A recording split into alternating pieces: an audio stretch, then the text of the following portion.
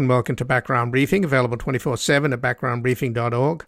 I'm Ian Masters, and today we'll examine a number of stories and issues in the news.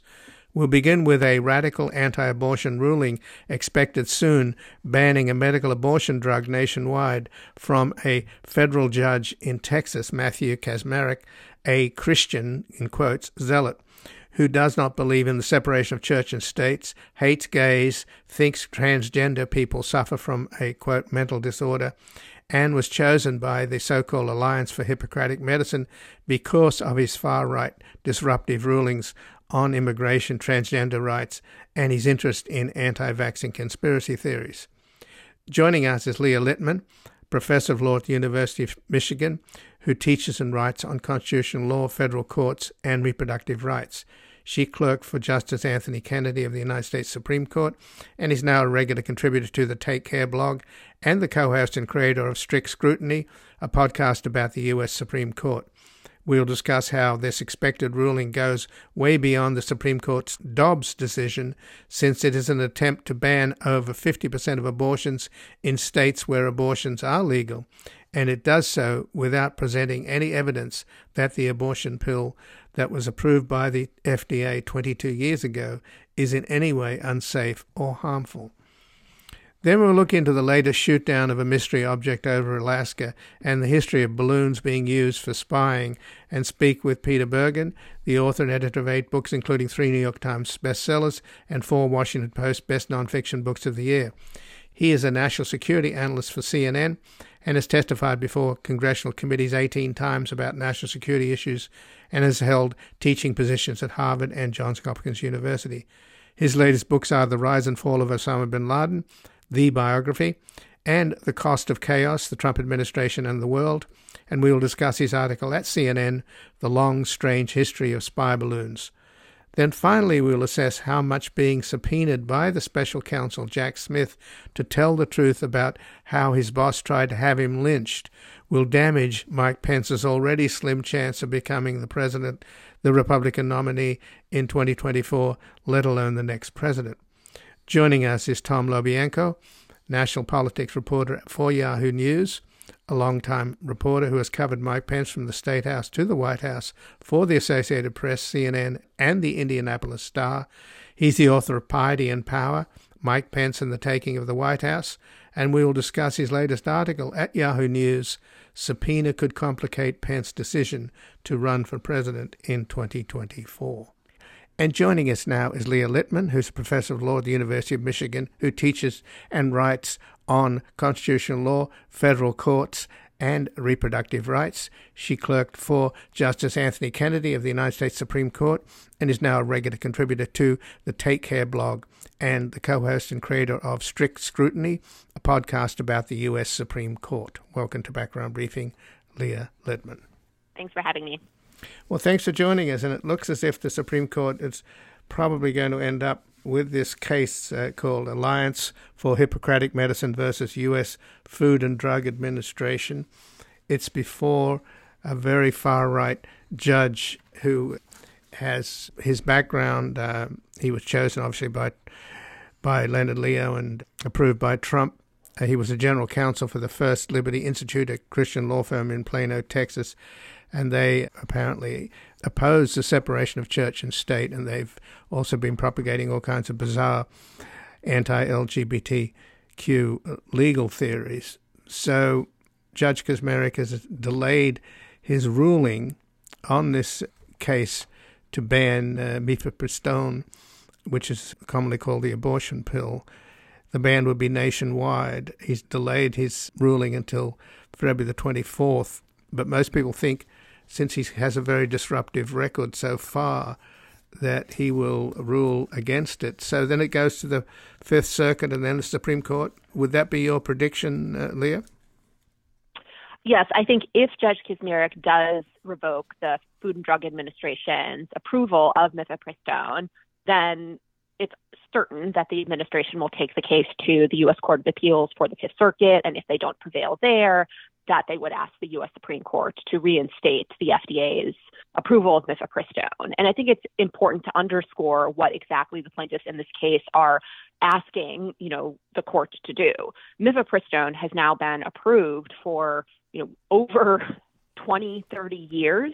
And the plaintiffs in the case are saying you need to take that back, notwithstanding all of the evidence over the last few decades that mifepristone is extremely safe, extremely effective, and none of the FDA's judgments have even remotely been called into question. The chemical abortion process involves one pill of mifepristone, which was approved 22 years ago by the FDA. Then a day later, 4 pills of misoprostol, which was approved in 1973 by the FDA. So what is the argument then? I mean, obviously, pills are much safer than surgical abortions, let alone childbirth. So where's their evidence that suddenly these drugs that have been on the market for decades are unsafe? There is no evidence. I mean, the reality is, these drugs have been in use for over 20 years, and mifepristone is extremely safe. The medication abortion pill is safer than antibiotics, right? And abortion is much safer than giving birth. And the plaintiffs, realize that there is no case they can possibly make before the agency to get the agency to withdraw its approval of mifepristone. And so they are asking a court to do it for them. And it really is astonishing when you realize over half of the abortions in the United States happen through medication abortion, because as you were suggesting, medication abortion is extremely safe. Now, surgical abortion isn't technically a surgery, but, it's still, medication abortion is less intrusive than the surgical procedure. And what the plaintiffs are asking the court to do is essentially create a nationwide ban on the most common method of abortion in the United States. And without evidence? With no evidence. I mean, all of the evidence, all of the experience over the last 2 decades is medication abortion is extremely safe. It is safer than tons of drugs that are approved. It is safer than tons of medical procedures. It is safer than childbirth. And they have no real evidence that the FDA was wrong 20 years ago when it approved use of this drug. So let's talk about Chief Justice stare decisis, the idea of settled law. This would completely undercut the FDA's ability to do its job, right? Because anybody can second-guess the FDA's approval of drugs based on no evidence whatsoever. That's complete chaos. It is, and that's why courts to date have never revoked the FDA's approval of a drug before, because it would be utter chaos if you had courts being allowed to second-guess the approval of a drug 20 years after the fact, and on the basis of, again, no real evidence that the drug is actually unsafe. So this judge, or this case brought to this judge, Kaczmarek, in Amarillo, Texas, apparently the plaintiffs, they have an address in Tennessee, about 1,000 miles away. So this is a case which we've seen a lot of lately, which is called, I guess, Supreme Court shopping, or in this case, lower court shopping. So many cases this one judge has ruled on that have been so disruptive. He's twice disrupted the Biden administration's immigration policy on Remain in Mexico. The Supreme Court actually found last June that President Biden did have the authority to end the policy, but Kaczmarek then comes back and shuts it down in December, orders in December that Remain in Mexico must be kept in place until the lower courts complete their deliberations. He's also struck down guidelines from the Biden administration that protect transgender people from discrimination in the workplace. But now he's really taken up an incredibly bizarre case from these anti-vaxxers and conspiracy theorists who were suing some of the world's leading media organizations the BBC, the Associated Press, New York Times, CNN, you name it, for refusing to carry disinformation about vaccines and their alleged threat. So this guy is off the rails, isn't he? Yes, and that's precisely why the plaintiffs file these cases in locations where they're basically guaranteed, to draw, him or another judge that has been appointed by Donald Trump. I mean, in addition to the specific case outcomes that this is a judge who just in the last year has issued opinions in which he has cited the dissenting opinions in Bostock versus Clayton County. That was the decision that concluded that under the federal civil rights law, it is illegal to discriminate on the basis of sexual orientation. And here you have the judge citing the dissent in this case in order to resolve others. He has also cited the dissenting opinion in Lawrence versus Texas. Lawrence is a decision that concluded the Constitution protects adults' right to engage in consensual sexual intimacy with a person of the same sex. And again, here you have a judge who is relying on the dissenting opinion in that case. And that's why these cases are being filed where they are. And just based on what this judge has done in previous cases, people should be extremely concerned about what he might do, with respect to the abortion pill. So do you think this was triggered by a recent FDA decision last month that allowed retail pharmacies like CVS and Walgreens to sell misoprostol over the counter? No, because the plaintiffs aren't taking aim at that over-the-counter determination. They are asking for a full revocation of anyone's ability to prescribe mifepristone over the counter in a doctor's office or anywhere. I think what triggered this is Dobbs, the decision overruling Roe versus Wade, which gives states greater latitude to restrict abortion. And again, what the states are seeking here is essentially a nationwide ban on the most common method of abortion. And once the constitutional right to abortion was off the table, then the states were always going to ask for and try to get some version of a nationwide ban on abortion.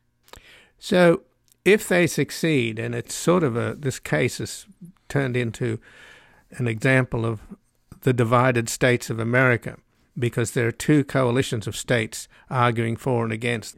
The New York-led coalition of attorneys general arguing to keep mifepristone on the market include California, Colorado, Connecticut, Delaware, Hawaii, Illinois, Maine, Maryland, Massachusetts, Michigan, Minnesota, Nevada, New Jersey, New Mexico, North Carolina, Oregon, Pennsylvania, Rhode Island, Washington, Wisconsin, and Washington, D.C., and the Mississippi-led coalition arguing against the FDA's approval of mifepristone include Alabama, Alaska, Arkansas, Florida, Georgia, Idaho, Indiana, Iowa, Kansas, Kentucky, Louisiana, Montana, Nebraska, Ohio, Oklahoma, South Carolina, South Dakota, Tennessee, Texas, Utah, and Wyoming.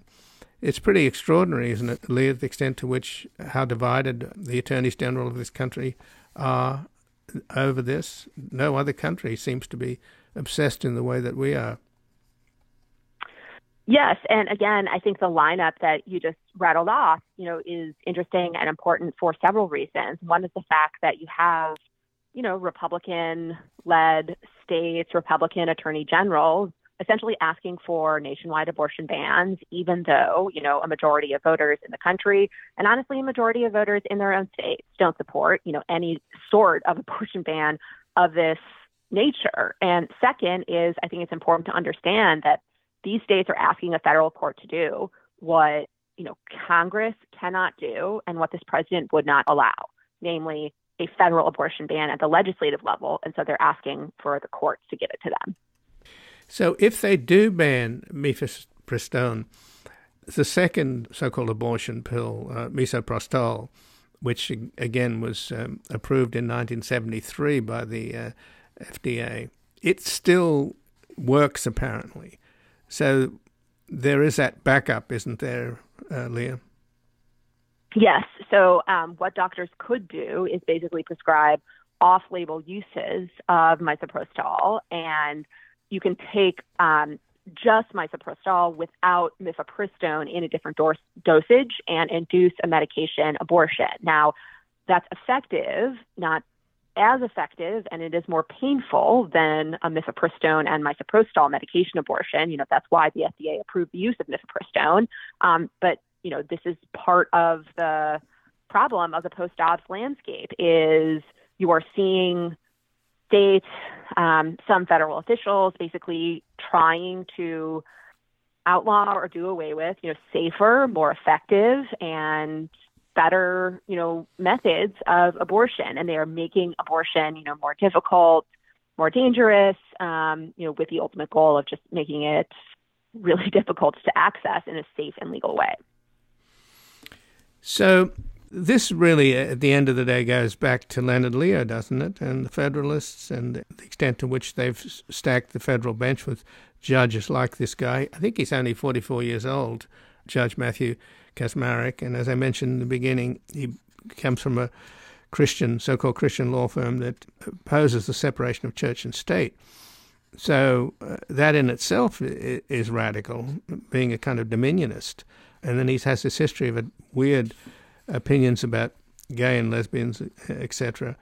And he's one of these Opus Dei, ultra-conservative Catholics, and there's a lot of them even on the Supreme Court. This is what's scary about it, isn't it?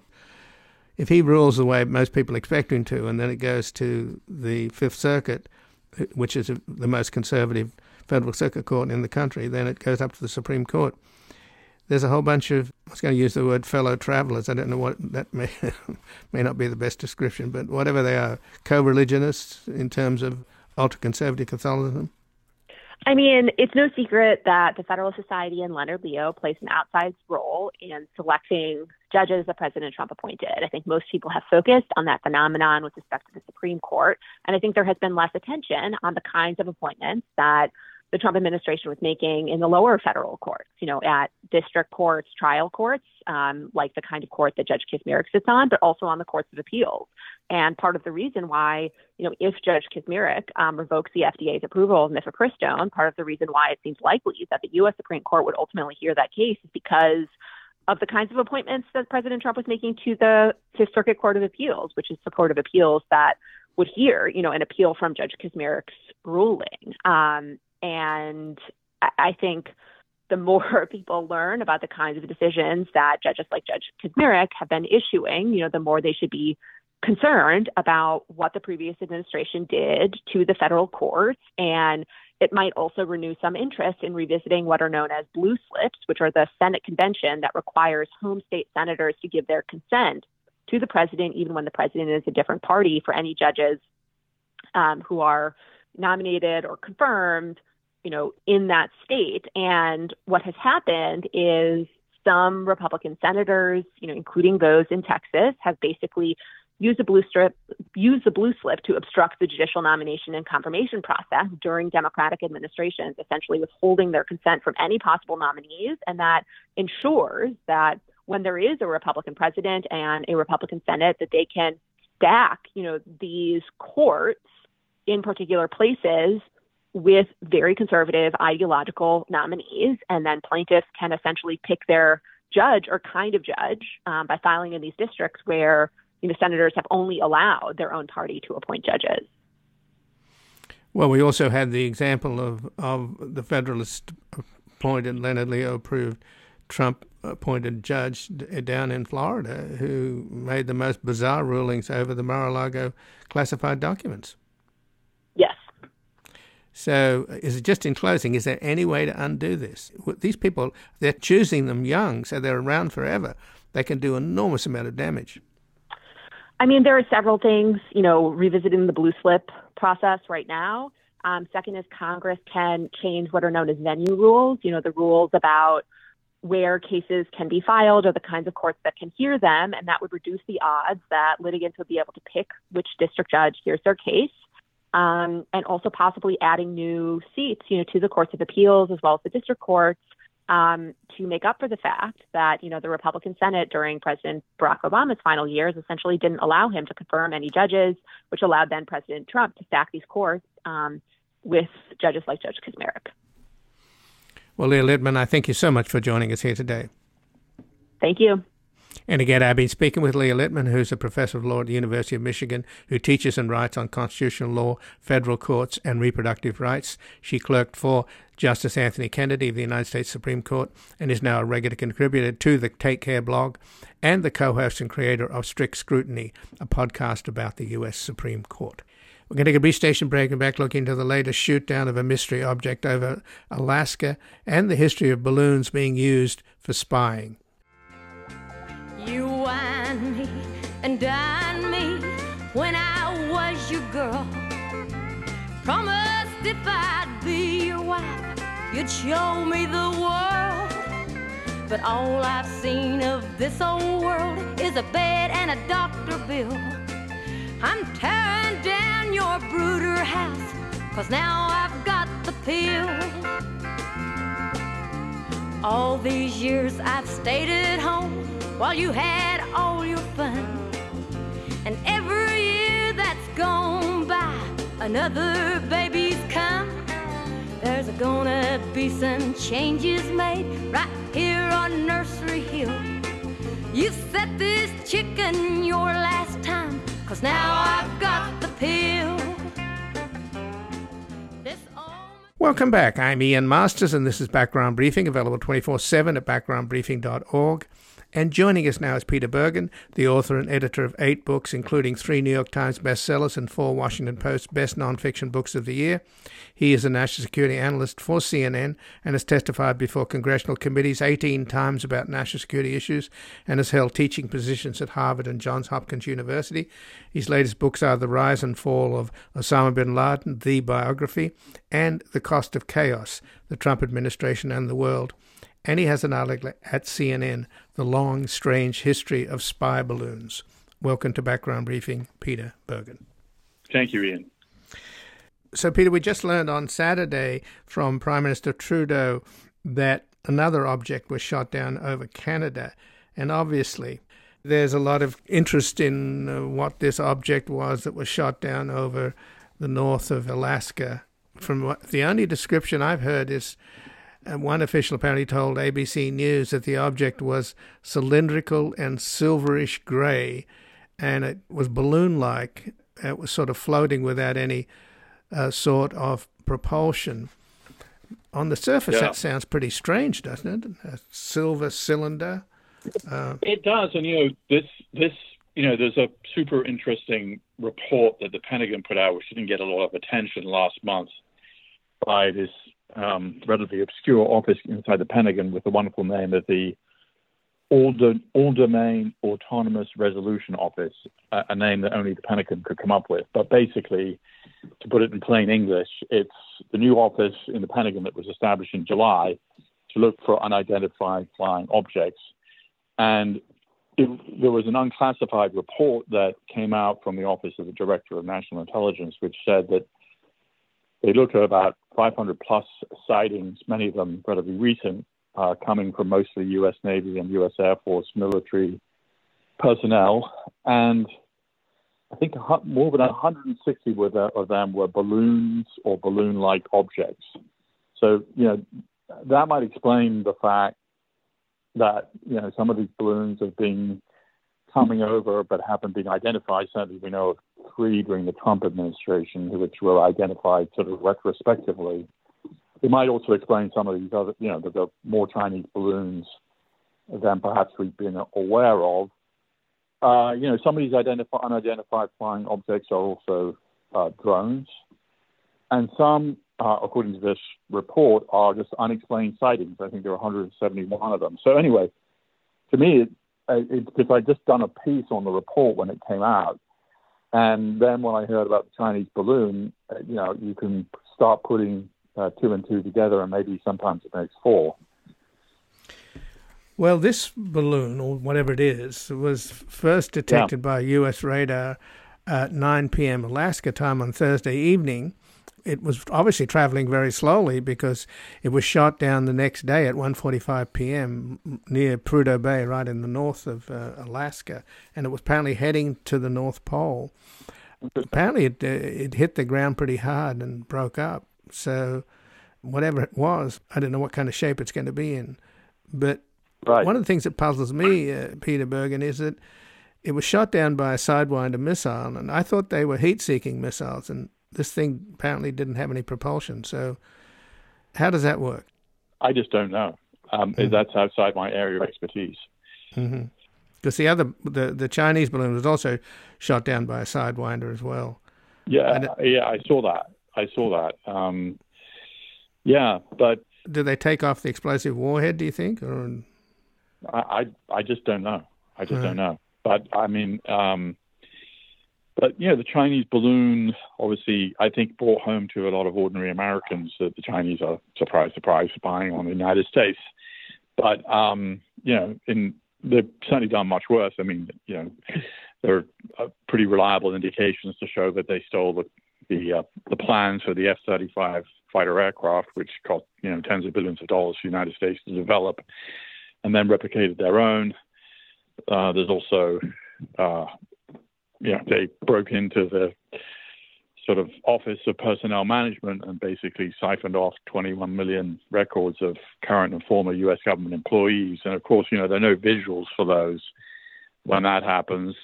So those are much more significant, but I don't think most Americans know anything about those things because they were done, through computer networks and there's no pictures. But I think the balloon was a picture, and I think it was a picture that everybody understood.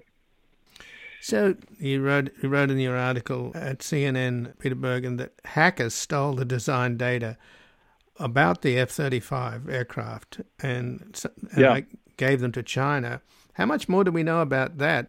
Were they independent or were they Chinese hackers? I don't know the answer. I mean, I think a lot of this is sort of sponsored by the People's Liberation Army of China. Mm-hmm. And to do something that sophisticated, would probably require state capabilities, not just, a bunch of hackers somewhere. But there's a lot of continuity between the Trump and the Biden administration now about the Chinese. The Trump administration certainly kind of reversed or certainly changed U.S. policy to China, becoming a lot more skeptical. And they cited, this, I mean, it's not just the F-35, it's the sort of consistent theft of U.S. intellectual property by the Chinese was one of the things the Trump national security strategy emphasized. And the Biden administration has basically kept much of what Trump did in place. For instance, the Chinese tariffs, a pretty, I would say, skeptical attitude towards the Chinese, freedom of navigation exercises in the South China Sea and the like. So there's a fair amount of continuity between these two administrations on this issue. Well, the OPM hack, the hack of the U.S. Office of Personnel Management, that was devastating in the sense that what they got was the resumes, the entire... I mean, what you put on your resume, if you apply for the CIA or the NSA, they got all of that stuff. I imagine they even got pictures of all the... Something happened that enabled the Chinese to roll up the entire U.S. espionage effort they had within China itself. Well, certainly this Office of Personnel Management hack was very useful for the Chinese. And I mean, most people, I didn't even really know the Office of Personnel Management even existed. And I think the Chinese were smart in the sense that it's not like hacking into the Pentagon, which is pretty hard, or the CIA or the NSA. This was probably a very lightly defended agency, very obscure, relatively speaking. But on the other hand, these records are incredibly useful, as you point out, because it's got the records of everybody's. I mean, a lot, 21 million people who either currently served or do serve with the U.S. Or had served with the U.S. government. That's information that's pretty useful to the Chinese. So what do we know, though, so far about what they've retrieved off the coast of South Carolina? You see pictures of lots of the Mylar, I guess it is.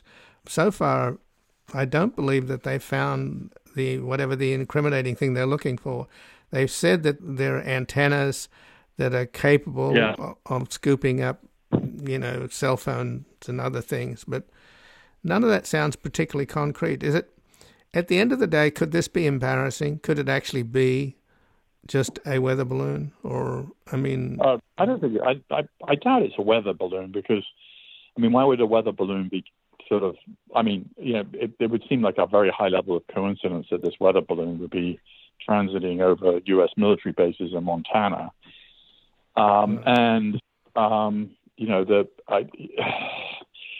It would be very off course. I kind of take what the administration is saying at face value, which is that it's some sort of spy balloon that was able to listen in on communications. But for the Chinese, why would they use a balloon when, spy satellites are so good? I mean, they're relatively inexpensive compared to a spy satellite. If it crashes or disappears or gets shot down, it's not the end of the world. And apparently they're more maneuverable, and also they may be relatively hard to detect if they're flying at if they're up at above 60,000 feet. So, for the Chinese, it may be just a useful new tool, and I can't prove this, but I think it may help explain some of these sightings that were in this report about unidentified flying objects that came out last month. Well, apparently the solar arrays that dangle beneath the balloon, and they were the length of 3 transit buses, they were used like sails, that they could maneuver them. So the U.S. is picking up all kinds of telemetry, and apparently the U.S. was also able to somehow shut down the balloon's ability to scoop up anything as it traveled across the United States. At least that's what we've been told. So presumably they were monitoring very active telemetry going on with the balloon, so the weather's not that complicated, right? Yeah. I mean, also they may.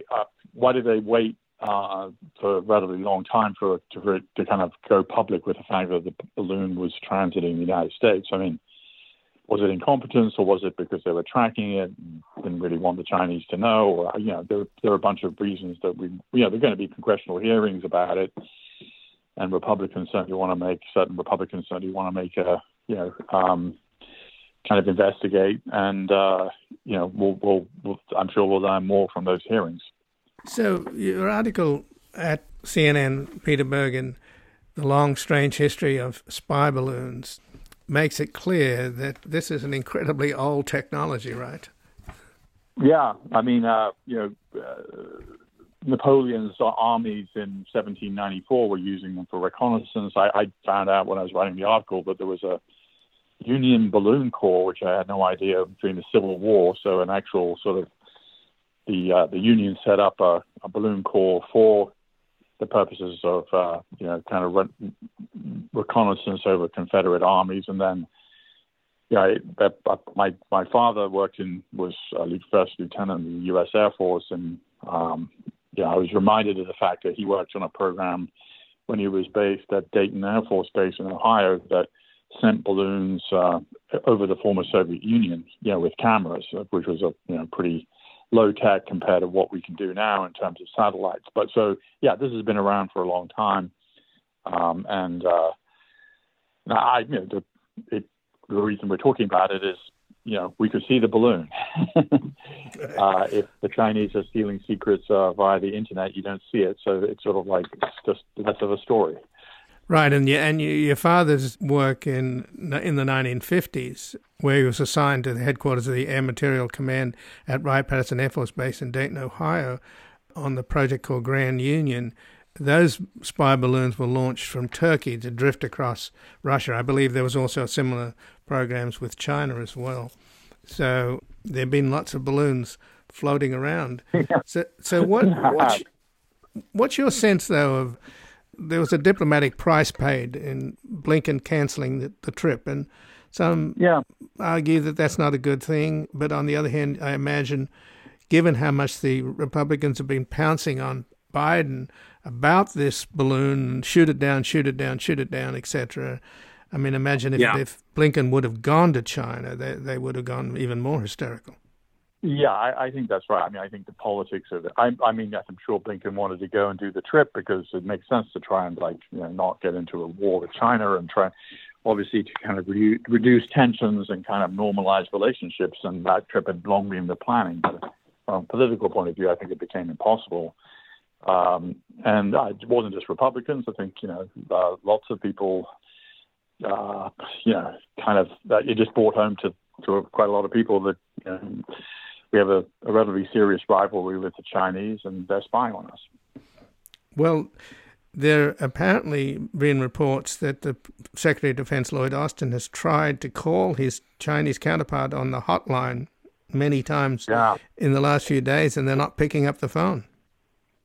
No, well, I mean, so that sort of speaks for itself. And this also comes in the context of the four-star Air Force general who made a kind of unfortunate comment that went public about, needing to prepare war for China by 2025, which was a story that came out just before the balloon story. So, I'm sure the Chinese think that's now, official U.S. policy, even though I'm sure this general was sort of speaking out of line. Sure. Situation is not good. Well, just in closing then, there's also another report that U.S. intelligence thinks that Xi Jinping may not have authorized this incursion by this balloon. Which I saw that. Yeah, I don't know what to make of that. Well, it's pretty scary, isn't it? I mean, the idea that you'd have rogue elements. Well, I mean, is it? I mean, what is? Is it rogue elements, or is it like, maybe this is kind of a semi-routine thing that they do that she is, generally aware of. But it's not like President Biden, kind of is aware of when we send a spy satellite. I mean, he's not tracking everything that the United States intelligence community is doing. So. Yeah, I mean, I don't know what to make of that. Well, I thank you for joining us. I appreciate it. And thank you very much. Obviously, this balloon over Alaska has got every... but it might... At least now we know about a good chunk of these UFOs may have literally been balloons. So that in itself is good to know. And I thank you. It is. Thank you. Thank you very much. Thank you, sir. Bye. And again, I've been speaking with Peter Bergen, who's the author and editor of 8 books, including 3 New York Times bestsellers and 4 Washington Post Best Nonfiction Books of the Year. He is a national security analyst for CNN and has testified before congressional committees 18 times about national security issues. And his latest books are The Rise and Fall of Osama bin Laden, The Biography, and The Cost of Chaos, the Trump Administration and the World. And he has an article at CNN, The Long, Strange History of Spy Balloons. We're going to take a brief station break. We'll be back with an assessment of how much being subpoenaed by the special counsel, Jack Smith, to tell the truth about how his boss tried to have him lynched will damage Mike Pence's already slim chance of becoming the Republican nominee in 2024, let alone the next president. I'm a street-walking cheetah with a hat full of napalm. I'm a runaway son of the nuclear aid-bound. I'm the world's forgotten boy, the one who searches and destroys. Honey, gotta help me, please. Somebody gotta save my soul. Baby, detonate for me. Oh! Look out, honey, 'cause I'm using technology. I can never be president as long as I'm loving you.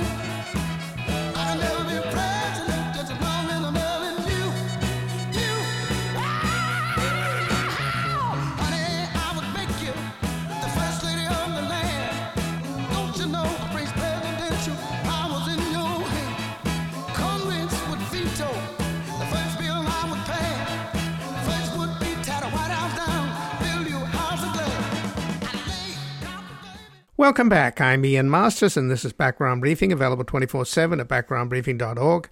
And joining us now is Tom Lobienko, who is the national politics reporter for Yahoo News and formerly a Washington correspondent for Business Insider, who covered Trump and the Republican Party. A longtime reporter who has covered Mike Pence from the State House to the White House for the Associated Press. His latest book is Piety and Power, Mike Pence and the Taking of the White House. And his latest article at Yahoo News is Subpoena Could Complicate Pence's Decision to Run for President in 2024. Welcome to Background Briefing, Tom Lobienko. Thanks, Ian. Good to be back. Well, thanks for joining us, Tom. And Mike Pence appears to be sort of caught between the law and politics, or the law and his political ambitions. And he is a very, very conspicuously pious man, the title of your book being Piety and Power. And for the life of me, I don't understand why this man doesn't want to tell the public how his boss tried to have him lynched.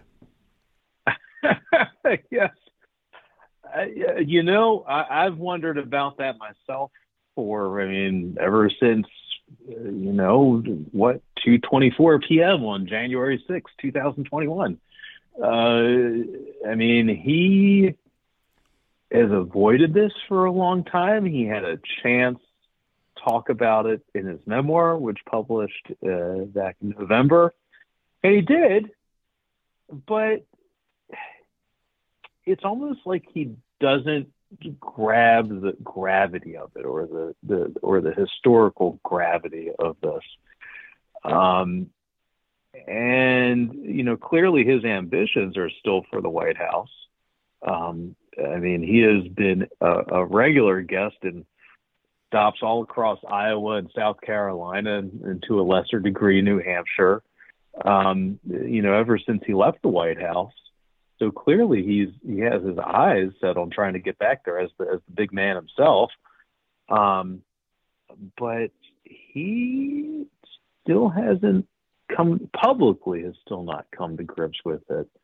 I think what the subpoena from the special counsel shows is that this is not something that you can just dodge. This is not just a question about, what would you do with the tax rates? Where would you stand on the, a window in terms of the, an abortion ban, time window on something like that. Those are all very serious policy questions, but this is a criminal matter involving an effort what became a violent effort to overturn the election. And he is a seminal figure in American history because of it. And I have a lot of questions. If I had subpoena power, every journalist in the world, right? I'm sure everybody, everyone we all cover, we'd have a million questions for, but I have a lot of questions just about how he is feeling in there. He's been hedging throughout all of this. So I just don't think he can avoid it anymore. Well, but history will show that was his finest moment. That he stood up for the Constitution and against this raging mob that were chanting "Hang Mike Pence" because Donald Trump had basically told him to go to the Capitol and how disappointed he was in Mike Pence. And you could even take it further, Tom. I've talked to some people who've speculated that Trump would have been perfectly happy to have Mike Pence lynched. Then the whole count would have stopped, and then he'd be able to put in a flunky who would do his bidding as vice president. I know that sounds like a conspiracy theory, but it's not out of the realm of possibility. One of the things that was really surprising to me, of the many things that were surprising watching those blockbuster January 6th hearings last summer, was how many different routes Trump and Giuliani and John Eastman and everybody they were working with, Sidney Powell, to a lesser degree, Michael Flynn, everybody that they were working with to attempt to overturn the election results and, really, stop the historic bedrock constitutional peaceful transfer of power. It was always not really about, and John Eastman, you saw this in John Eastman's testimony. It was not really about, okay, we're going to win on this legal theory. It was, as with so many things with Trump, about running out the clock, because they knew that if you could get past January 6th, which is a very specifically designated date, you could throw the entire process into question and you create chaos. And that seemed to be the goal. based on all the testimony that we heard, based on the multiple efforts. I mean, this thing was like, it felt like just, throw these varying legal theories against the wall and see what sticks. And to that point, I mean, you're right that Pence was an integral player here. If he had left, if he had, and we've talked about this a lot before. I still have a lot of questions about it. When that moment where he is in the loading dock, or they're on they're fleeing the Senate chamber on January 6th, and they're on their way out to the loading dock, the safe spot, secure location, and they were going, and his Secret Service detail apparently was planning to drive him to Andrews Air Force, the Joint Base Andrews, which would have taken him far, far away from the Capitol. And he told his lead agent, Tim, he says, I trust you, Tim, but you're not the one who's driving. It feels like going back to that broader effort to just delay until you get past January 6th, like that would have accomplished that. So yeah, if he had gotten in that car, if he had not used his sense in the moment, if he had not stuck to his principles, then, we might not be here right now talking. We don't know what would have happened. But Trump is now trying to run the clock out and delay, because him and his lawyers are going to sue, apparently, to stop or try to stop Pence from testifying based upon the notion of executive privilege. Trump has done that before, of course. But what Trump doesn't seem to understand is that executive privilege only extends to the current occupant in the White House. Yeah. He does not have the trappings of power that he used to. It's Trump. I don't think I've never seen, at least in the modern presidency, one current or former president use the courts so much with so little success. But again, winning nominally is probably not the goal here, because it just run things out. That's what he did with the January 6th committee. Pence to a lesser degree did that with the January 6th committee as well. Just wait out the clock on requests to testify, subpoenas to testify, and then the chamber flips. I don't know yet that that will work here. I've seen a lot of former prosecutors point out that, and again, we don't, this is not to say that we actually know what's happening inside the special counsel's operation, because that is a very tight operation, really the same way that Mueller was a couple years ago. But former prosecutors have said that typically you don't issue a subpoena for a star witness, a top-level witness like the former Vice President Mike Pence, until you're very far along in your investigation, until you're really starting to wrap up your case, potentially, file charges. So, again, just reading the tea leaves, I'm not sure that Trump can stop this. Well, but does that mean that, do you think, Tom LaBianca, that Pence is going to answer the subpoena and testify before the grand jury? Hard to tell with him. I kept on, I remember after, a couple months after January 6th and Pence hits the trail, ostensibly campaigning for midterm candidates, he didn't talk about what happened for, close to a year, really. And, you remember back about a year ago now, I think it was January, February of last year. And he said 3 words, Trump was wrong. And that was enough for all of us in the press to jump, because we're like, wow, Pence finally said something. And he slowly started talking a little bit more. about his thoughts on what Trump did. And I was really waiting for him to talk about it in his book. And he did, but he hasn't really expounded on it. And again, I mean, just the historical gravity of what happened. He might never talk about it. I've been covering politicians for 20 years at all levels of government, and he is a very tough nut to crack.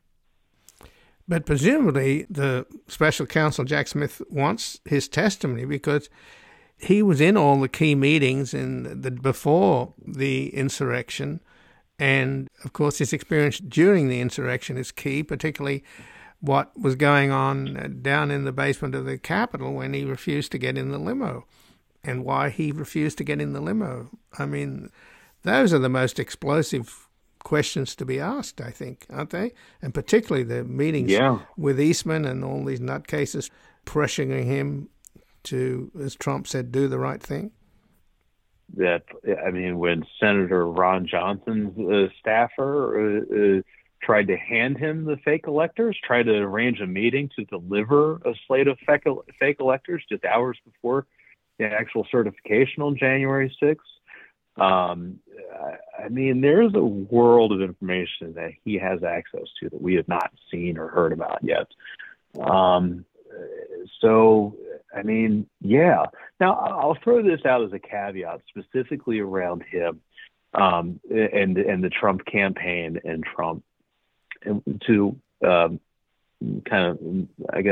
meddle this a little bit, or kind of just tamp it down a little bit, which is that, towards the end of it in 2020, throughout the 2020 campaign, and really, after the campaign, there was a big rift between Trump's political operation and Pence's political operation. And Trump's people really kind of kept Pence and his team out of the loop on a lot of things.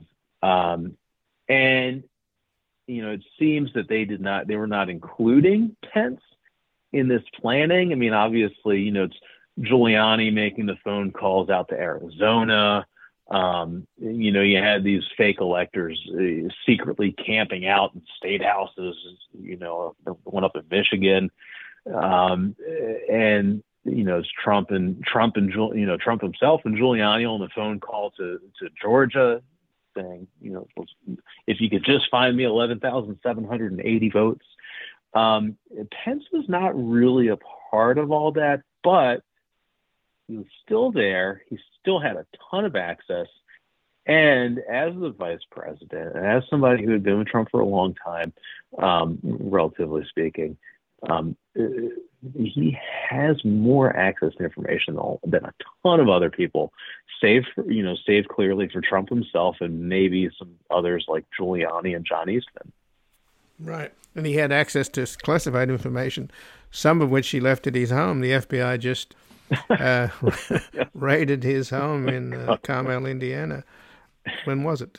On Friday. Yeah. So. Yeah. Well, just in closing then. The raid was consensual. But just in closing then, Tom, here's a guy that obviously wants to be president badly. I don't think he has any idea of how difficult it is for him to get the Republican nomination, let alone become president. But he seems to have that delusion. I guess he thinks that he's got the Christian right sewn up, but they don't necessarily vote on piety. They vote, on power. To use the title of your book. So, yeah. I think the best thing he could do is go public for the record, for history, don't you? That would be my argument. Certainly speaking as a journalist and somebody who's, deeply interested in, knowing just what the heck happened. We know a lot already, but we still have a lot of blind spots. I hope that he would, and I suspect that it's his political ambitions that are still holding him back from doing that, sadly. Right, but if you ask the question, thou shalt not bear false witness, right? So at some point or other, his piety has to be matched by his honesty and integrity and courage. And so far, he's not displaying a lot of that. I hope he offers more. I've been covering him since 2011. lot of us who write about him all say the same thing. God, we really wish there was more coming. And it never does, even after something like this.